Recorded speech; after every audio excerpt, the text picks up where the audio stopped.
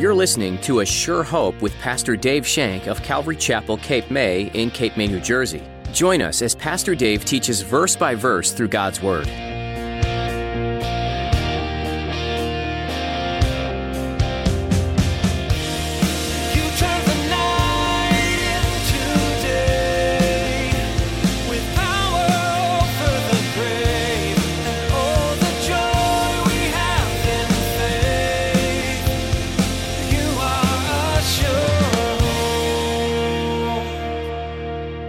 Every kind of service now that you do is important to God. Everything you do is important to God when you do it with the right heart. Do all things according to the Lord, it says. And when you do all things according to the Lord, God will bless that. And He will see that. If it's washing toilets, if it's scrubbing floors, whatever it may be, taking care of someone, helping the sick, whatever you're doing, if you do it as unto the Lord recognizes that.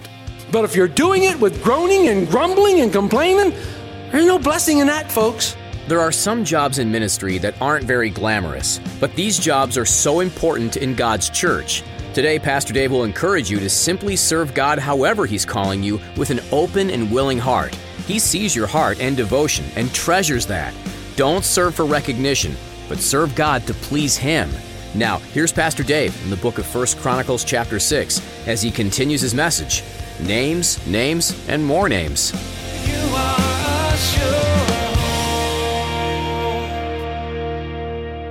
In verses 49 through 53, we come to the family of Aaron. Aaron was Moses' brother. He was Moses' big brother. He was born first because he's listed first in the genealogy. Within the tribe of Levi, there was a special priestly family that all descended from the very first priest, who was Aaron. Aaron was there. All priests, therefore, are Levites, but not all Levites are priests. Levites have a special job. What's interesting here is that, if you look here, it says, but Aaron and his sons offered sacrifices on the altar of burnt offering and on the altar of incense for all the work of the most holy place, and made atonement for Israel according to all that Moses, the servant of God, had commanded. And these are the sons of Aaron: Eleazar, his son, Phinehas, his son, and Abishua, his son, and so on. There are two names missing. There are two names missing in that group. Can anybody tell me their names by any chance? Yep. Nadab and Abihu. Right. Why are their names missing? They offered strange fire to the Lord, and the Lord killed them. You can find that in Leviticus 10, verse 3. They offered strange fire to the Lord, and the Lord killed them. So they're not even listed. Very much like, if you remember when we did 1 Chronicles 1, Cain and Abel are not listed. Cain and Abel are not listed in the genealogy. So the Levites served God in every conceivable way you can imagine, practically and spiritually. Every kind of service now that you do is important to God. Everything you do is important to God when you do it with the right heart. Do all things according to the Lord, it says. And when you do all things according to the Lord, God will bless that. And He will see that. If it's washing toilets, if it's scrubbing floors, whatever it may be, taking care of someone, helping the sick, whatever you're doing, if you do it as unto the Lord recognizes that. But if you're doing it with groaning and grumbling and complaining, there's no blessing in that, folks. There's no blessing in that. There's no blessing in that. So God looks at every kind of service, and He doesn't deem any service more important than the other. And I've said this before, and I contend it, that, we always think that when we get to heaven, there's going to be this long line of saints. And you always wonder, who's at the front of the line? Who's at the front of the line? Well, in my opinion, it's the little old lady who's been scrubbing floors all her life.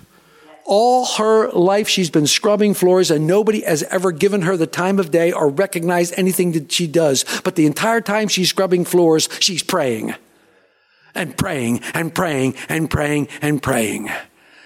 I think she's up at the front. She's not doing it for recognition. She's not doing it for anything except the Lord. All she wants to do is please her God. Man, that's the heart I want. Oh, man, that's the heart I want. Huh? Come on. That's the heart I want. And that's what I think, that's my opinion. In verses 54 through 81 now, you see where the Levites lived. They were not giving a piece of property like the rest of the tribes.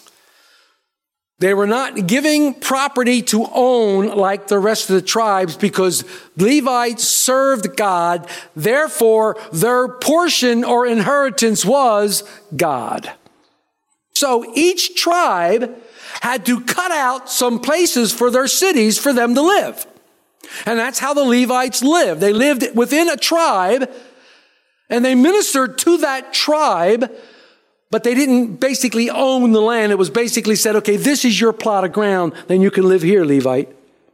And that's what they did. So each tribe had their own religion men living with them. And you can see that.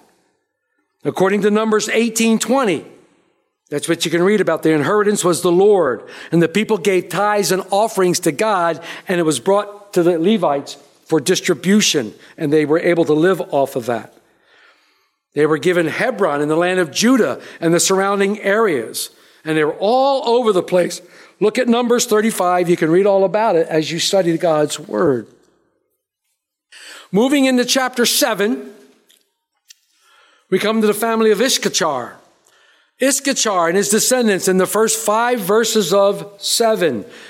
I love verses 2 to 5. And he talks about the sons there. The sons of Toler were mighty men of valor in their generations. Their number in the days of David was 22,600. Then he talks more about that and says, and with them, by their generations, according to their fathers' houses, were 36,000 troops ready for war.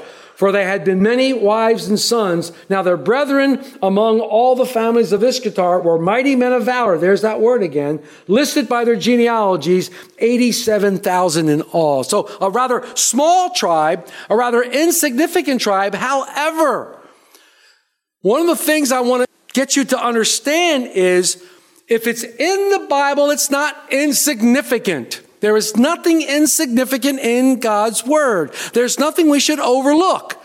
Now, I didn't read all of these names per se, but you can. You can go back and look at them because you have to remember these guys, although they didn't enter to be great men, but they were mighty men of valor and they warred against the invaders with David. Without them, David probably wouldn't have conquered as much as he conquered, except we know he had the Lord. I'm not taking anything away from the Lord, heaven forbid. But these men were there. They were available. And that's what service to the Lord is, being available. You want to serve the Lord? Make yourself available. Make yourself available, not only to him, to the church, to your friend, but make yourself available. That's how we serve the Lord. And that's what these men did. They made themselves available. David, here we are, and we're serving you. You're our king.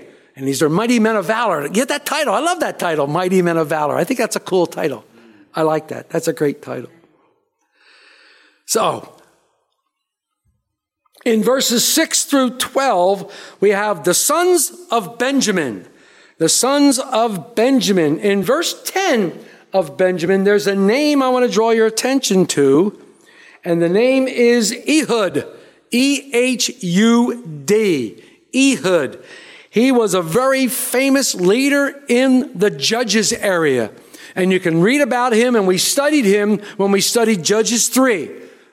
When we studied Judges 3, verses 12 to 30, we talked about this judge.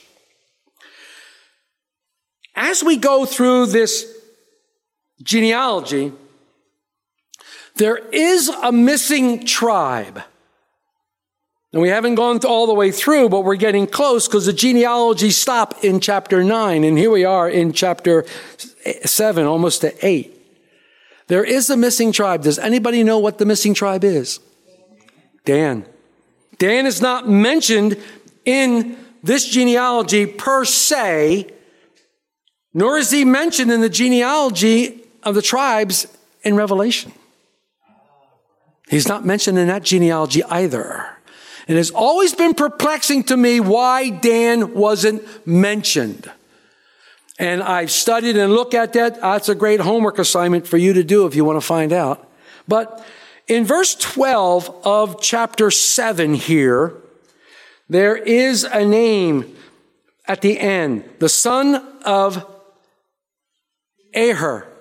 The son of Ahar. Many scholars believe that this is a veiled reference to the tribe of Dan. It's not noted in the genealogy. It's not noted here. There are 4 things that support the idea that this is a reference to Dan. In Genesis 46:21, Hushim is mentioned as a son of Dan. And we see his name there in that area. Hushnim, there it is right there. Next verse in 1 Chronicles 7:13 mentions the son of Bilhah, who was the mother of both Dan and Naphtali, also mentioned in that verse. Otherwise, Dan is left out of the genealogy. Dan is not here. The Hebrew writers sometimes use the word another, adhere, to describe an abominable thing which the writer disdained to mention. Hence they call a swine, which to them was very unclean and loathing creature, another thing. Could this tell us why Dan's not mentioned? I don't know. Is puzzlement. So we can't make conjecture. We got to be careful. If we read it, we have to heed it. If we can't read it, we don't need it. So it's not listed in there. It doesn't say. You can make up all the things you want, but it's really not said. In verse 13, begin the family of Naphtali. You can see all those people. Not a lot. In verse 14, we have Manasseh West. When the blessings were given out to Jacob's son, remember there were 12 of them. But remember when we read the tribes, there were 13. Because Joseph gets the birthright, but Joseph steps out, and part of his birthright is his sons, Ephraim and Manasseh, take his place. Understand that? Joseph steps out, and 2 come in. So that's what we have in verses 14 through 19, the ones in Manasseh West. In verses 20 through 29, we have his brother Ephraim and their family. In verses 30 through 40, we have the family of Asher, the other son. And in verse 40, we read, all these were children of Asher, heads of their fathers' houses, choice men, mighty men of valor, chief leaders, and they were recorded by genealogies among the army fit for battle. Their number was 26,000. So again, mighty men of valor, men who served God, but were not well known. They were just not well known in the scheme of things, but yet they served God with pure hearts. They served God wanting nothing more than to be in his service. And that should tell us something, folks. That should tell us something. There's nobody minuscule in God's eyes. Not one person is esteemed more than another. None of us. We're all equal in the eyes of God. We're all equal in his eyes. And it's important that we look that way. And he wants us to serve him, and he wants us to be available. As we get to chapter 8, we come to the family of King Saul, the tribe of Benjamin. The tribe of Benjamin. And you can look down there, you can see all those people that brought forth. Go over to verse 33. In verse 33, here we have Saul the king's heritage. Ner begat Kish. Kish begat Saul. Saul begot Jonathan, Malchishua, Abinadab, and Eshbaal. The son of Jonathan was Merib-Baal, and Merib-Baal begot Micah. Okay, so we have this family tree. This Ner is also called Abiel in 1 Samuel 1:9. This Jonathan's son, Merib-Baal, was changed. Anybody know what it was changed to? Remember the name Mephibosheth? I still can't say it. Mephibosheth. Mephibosheth. Yes, Mephibosheth. Mephibosheth. That guy, yeah.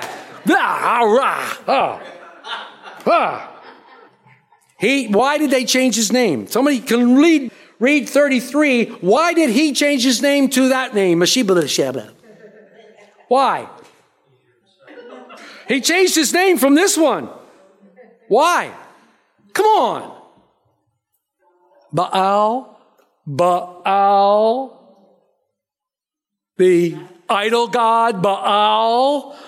If you were a Christian, would you want your name to be Satan? No. So he changed his name. You guys kill me. Anyhow, we have the mighty men of valor. Number 40, they were archers. 9 talks about the recording. The first 8 chapters of Chronicles is a genealogical record. These records were inscribed in the book of the Kings of Israel, but they're not the same books as we know as 1st and 2nd Kings. The writer of this book really had in mind giving these people a history lesson. Remember, it was the unfaithfulness to God that the kingdom of Judah was carried away in the first place. It was the unfaithfulness to God that Israel, the northern kingdom, was carried away. But God protected them even in the midst of all these things. And when they come back, the writer of this Chronicles doesn't even pick up, doesn't even say anything about the captivity. He just moves on. He just begins to move on, and he completely skips over 70 years. So, but he talks about these genealogies and who dwelt in their presence. And he talks about the priests and the Levites and how they restored everything, and the descendants of Aaron and how that all makes sense.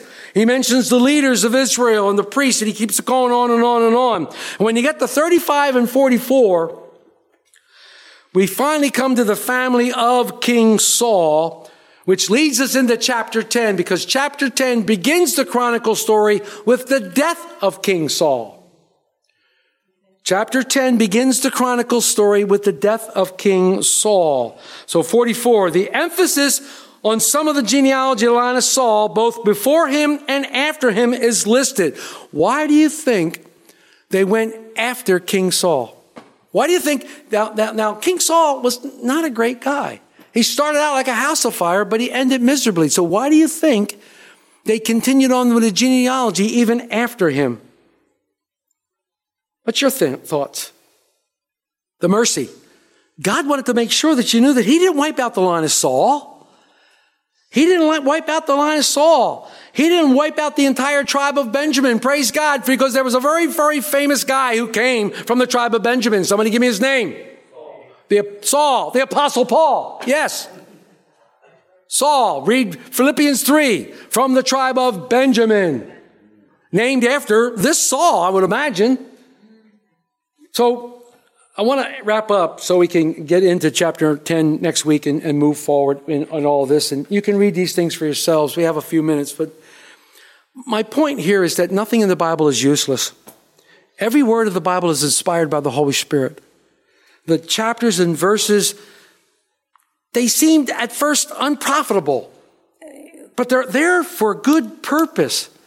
And we can learn from the list of names that God always keeps his word. He had promised Abraham that his seed would be like the stars in the sky, like the sand of the sea. And here you see the results. You see the results of all these people. He promised that it would rise up a Savior, a Messiah, and he would come from the family of David. This is the Davidic covenant that he made with David. And from these verses, and then you compare them to Matthew's genealogy, they prove that Jesus was the son of David. He was the son of Abraham, and he was God's promise fulfilled. And you can read that. We learn from these lists of names that there's no one good under the sun. No, not one. We all have sinned and fall short of the glory of God. There is no one righteous. Everyone sinned. If you look at these guys and you say, whoa, how can they be in that genealogy? They were this, they were that. Well, how can you be there? Only by God's grace. Only by God's mercy. Only by God's love can we be there. I mean, some of these names, you're like, wait a minute, how can someone have a godly parent, but yet be so atrocious? And we see that in these genealogies. We studied that as we went through 1st and 2nd Samuel and 1st and 2nd Kings. Parents should pray night and day that their children will be born of the Spirit, that their children will be born again. We need to pray constantly that this would happen. From this list of names, we need and can discover just how great mercy and compassion God has through Jesus Christ for us. Think how defiled and unclean our nature is. Then think of how God came to earth to be born of a woman, left the beautiful surroundings of his throne, and came to earth to be born of a woman, humbled himself. He came in the likeness of men. And some of these names that he came from have shameful histories, have extremely sad stories. They were corrupt, they were evil, they were bad. But some of those people are never mentioned in the Bible as being bad. You never hear from them. You never hear the bad stories, even when you read them. Abraham, the father of our faith. And I love the scripture in Hebrews that said Abraham never wavered at the promise. Excuse me? What do you mean he never wavered at the promise? It's not my wife, it's my sister. Yeah. I mean, Abraham made lots of messes. But he never wavered at the promise that God through his seed would present the Messiah. That all the world would be blessed by his seed. Abraham didn't waver at that. And none of these men, like a David, the scripture says they saw from afar the Messiah. They saw him. They were never around when Christ came, but they always looked afar and saw him and by faith believed. And that's what we're called to do, isn't it? By faith believe. Believe in the Messiah. Believe in our God. That's right. At the end of this genealogy, if you go to Matthew and if you go to Luke, at the end of the genealogy is the name above all names. The name that at every knee shall bow and every tongue will confess that he is Lord. Jesus Christ is Lord. And that is the name. And that is what all this leads to. This entire Old Testament is Christ concealed. And when you get to the New Testament, it's Christ revealed. And we see him. So it's important that we study these. And I thank you for your patience in going through these things. And I tried to make it as interesting as possible. I didn't want to bore you with all the names and read all the names, but there's some interesting things in there if you go back and look for yourself. And that's what we do in these Bible studies. We try to spur you to read for yourselves and find out what the Lord's speaking to you about. There might be a name in there that you want to do a study on. Try to look up and study why Dan's not in the genealogy. Look up and study about some of these names. There's some really cool things in there. Some neat things that you can learn from there. There's nothing wasted in God's word. Nothing ever. And we should never, ever, ever take it lightly. And I hope it made some sense to you. And I hope you were able to glean from it some things that God was speaking to your heart about. And I thank you for that. Chapter 10. And it begins with Saul's death. It begins with the death of Saul and Jonathan. And we're going to move rapidly through First Chronicles and Second Chronicles, really, because we've already studied it in 1 Samuel, 2 Samuel, 1 Kings, and 2 Kings. We've always studied a lot of it, so we'll move more rapidly through that. You are a sure hope. You've been listening to A Sure Hope with Pastor Dave. Pastor Dave has been making his way through the book of 1 Chronicles. I don't know about you, but the first thing I think of with this book is history, ancient history. I think of the stories of King David. But as I read through it today, I noticed how many verses there are that proclaim the goodness of God and give him glory.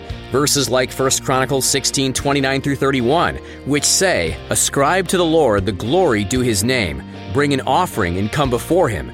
Worship the Lord in the splendor of his holiness. Tremble before him, all the earth. Yes, the world is established, it shall never be moved. Let the heavens be glad, and let the earth rejoice, and let them say among the nations, the Lord reigns." David had brought the Ark of the Covenant into Jerusalem, and the first response he and the people had to the presence of God was to worship him. We want to be worshipers just like David was, and you're invited to join us. A Sure Hope comes to you out of Calvary Chapel, Cape May. And if you're in the area, we would love to worship God together with you this weekend. Our services are held at 8:30 and 10:30 on Sunday morning.